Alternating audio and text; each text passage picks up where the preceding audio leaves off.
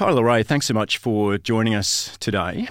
There have been lots of twists and turns in the nurses' campaign for better wages and conditions, especially in the past few weeks. But let's start with the historic strike on Friday, 25th of November. The first strike by Western Australian nurses since 1998, one held remarkably in defiance of an Industrial Relations Commission order. And we'll get to that shortly. But firstly, your experience of the strike, Tyler, as a nurse and Australian Nursing Federation activist, and more generally, your sense of the will of nurses to fight on what must have been a very special day. Thanks for having me, Alex. The strike was fantastic. The atmosphere on the day was absolutely electric. Standing out with thousands of my colleagues at Parliament House, and also knowing that there were thousands of, hundreds of colleagues in actions across the state, as well as thousands at work supporting our strike, was really just a great day to feel part of a great big healthcare system that provides important care to patients and our community. It also felt really good to be standing up for ourselves and for our patients when it came to what we consider to be a really lousy offer from the government. And standing up in circumstances that can't have been easy, because on the day of the strike, the Health Minister, Amber Jade Sanderson, herself a former union official, it should be added, an Assistant Secretary of United Voice, called the ANF State Secretary Janet Rea at 6 o'clock that morning, which, in my opinion, that in itself is intimidatory. Called Janet Rea at 6 o'clock in the morning, urging her to call off the strike. And Rea, to her credit, didn't budge, went ahead with the strike, ignored a summons to appear before the IRC later that morning, and instead addressed a rally of thousands of nurses and supporters outside Parliament House. I mean, fabulous stuff, really, and great exercise of leadership by Secretary Rea, I must say. How important was that defiance by Rea? And of course, it's not about her, as an individual secretary. It's even more importantly, there's the membership and their defiance. So, with that aspect of it, Tyler, there's a lot of pressure under the union to cave, really, and magnificent that they went out on strike and held this rally regardless. Yeah, well, I think that's right about the defiance. Rea's defiance was, of course, important because as much as I would like, and there is a sentiment amongst some nurses to call for rallies or strikes or community support actions in support of the nurses campaign, we're not organised enough on a sort of granular level to call that sort of thing, and so it needs to come from the ANF leadership.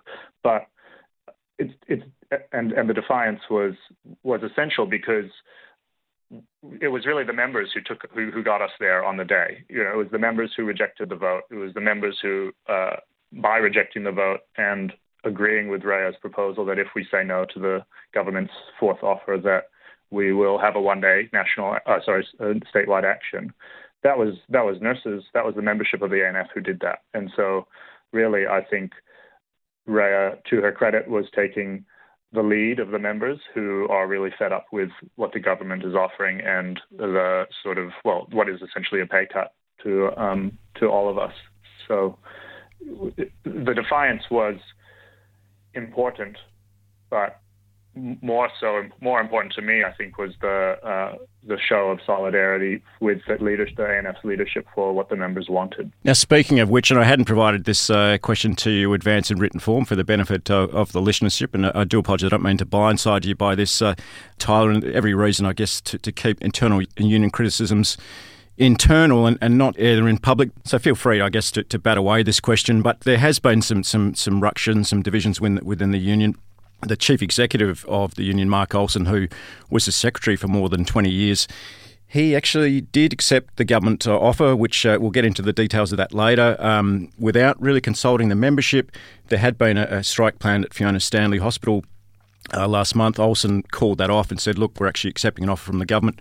Long story short, he was booed by sections of the membership, and then we eventually got to a point where, in fact, there was a strike in defiance of that offer. So, feel free to choose to, I guess, comment on that, whether you want to or not, Tyler, in terms of those divisions within the union. And I guess what it says about the spirit to fight, the will to fight of the membership.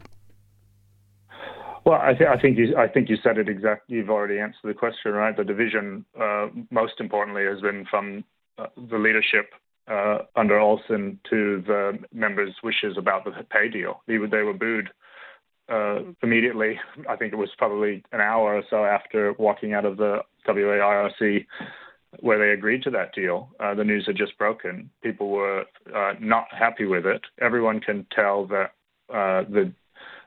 everyone knows the deal is a pay cut. As much as the government likes to say they just want to put money in our pockets, it's less money than we get at the end of the year with inflation. Then we had voted in a mass meeting weeks prior for 10%. And I think also to the discredit of the leadership, that claim for 10% was dismissed out of hand by the union, which is no way to go to a negotiating table. But really, in terms of the momentum of the membership for rejecting the deal and pushing for more, I think that has to be really the biggest focus. That's really where things are coming from, not so much the internal divisions amongst one layer or another of the union. It's about the membership who are pushing for more, because honestly, we deserve more, and I think the community believes that and knows that as well, that we work hard and we don't deserve a pay cut. There has been a sense that I don't know the figures off the top of my head, don't have them in front of me, but a sense of certainly wide community support, Tyler. Getting to the heart of the dispute itself, and you've already mentioned that nurses actually voted for a 10% pay rise. That was back on the 12th of October.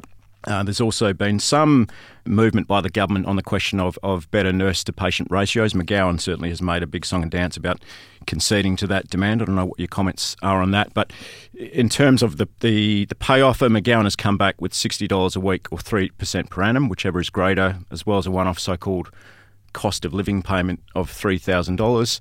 Meanwhile, Rhea has suggested that 5% might be enough from her point of view. So lots of moving parts to this, Tyler, but what do you think nurses are prepared to accept in a final settlement? Is 5%, is 5% enough, or should nurses keep pushing for that 10%? I have argued in my speech at the rally, as well as with my colleagues, that 10% is actually a fair number. That inflation in WA for this year is looking to fall somewhere between 7 and 8%. We have already received wage cuts in real terms from 2017, when the McGowan government came into power, and we made an agreement for $1,000 increases over each year. So we're really only asking for 2% of a real wage rise at 10%, which is, after 5 years of wage cuts, is more than enough. Is more than fair, I think. If I'm being honest, I think nurses would accept 5%, though I wouldn't be happy with it personally. And about the ratio things, I think that the government tries to put it like the ratios are separate from the pay issue. But as was said in the rally, from many speeches at the front, not just from Rhea, but also nurses who work on the floor, and including myself, we won't be able to attract staff without a competitive salary.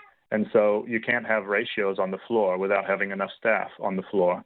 And so whatever timeline you come up with won't be enough unless you can pay the nurses enough to bring them over. Now, it can't be emphasised enough, Tyler, just how much pressure nurses are under in this campaign. The government took out a full-page ad in the West Australian denouncing the actions of the Nurses Union. McGowan has called the strike illegal. The West Australian had an editorial railing against the nurses, just pressure coming from all kinds of directions, the right-wing press, the government and so on. And also from the Industrial Relations Commission, where in an extraordinary move days after the strike, the Senior Commissioner Rachel Cosentino wrote to Secretary Rhea threatening the ANF with the suspension of their registration as a union.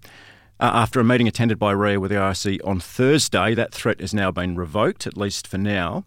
Big question, Tyler, but what do you think will happen next? Rhea said on Thursday that, quote, the nurses are in for a long campaign, but she has, at least for now, also ruled out further industrial action. So what are the next steps? What can we expect to see unfold, next in this campaign? I really can't say. We need to get more information from the union leadership. Things have gone quite quiet from the leaders about our next steps.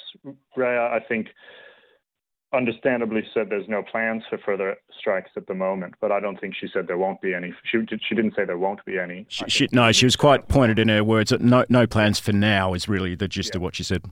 Exactly, and I think really we will have to have more. There will have to be disruption to the health service, as is already occurring because of our access block, our ramping, things that have been well known and well documented, and has been a big sticking point for this government for years. That is already occurring, but what we'll need to continue is, I think,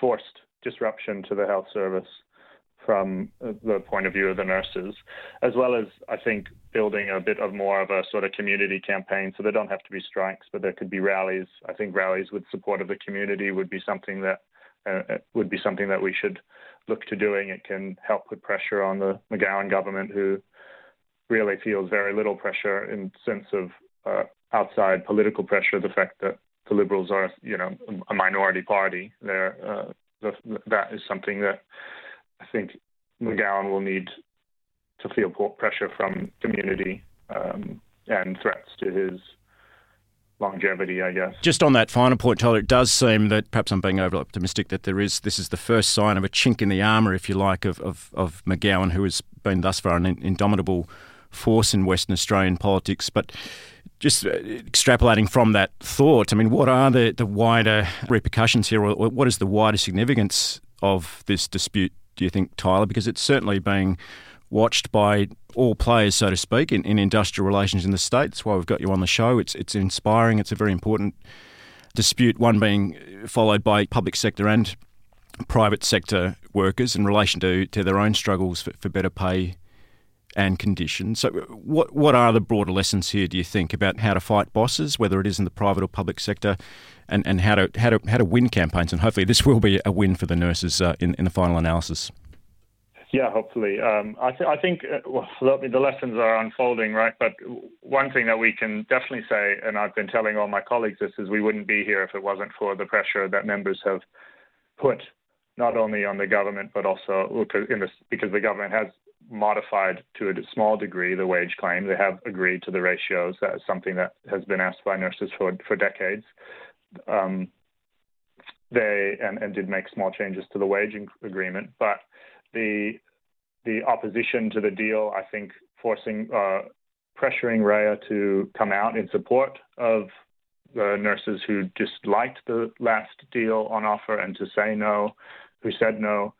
Those are all things that were done because members feel fed up. Members feel that we are entitled to more. I mean, billionaires in the last 2 years across Australia have doubled their wealth, while we who work for a daily, for our daily wages are being offered wage cuts. I think that's something really wrong, and that what it's going to take is sustained organization, as well as like a commitment from members to fight against these lousy deals, because we are currently losing in the sense that we've been getting wage cuts for quite a while. Our conditions have declined, and what it's going to take is a real sustained pushback, as well as broadening out, I think, not just local or sort of workplace issues, but also the community. And health is one of those areas where, the community sees how much we work. People who deal in the healthcare system can see how stretched we are. And I think there's an appetite there for improvement, because it affects everyone at some point.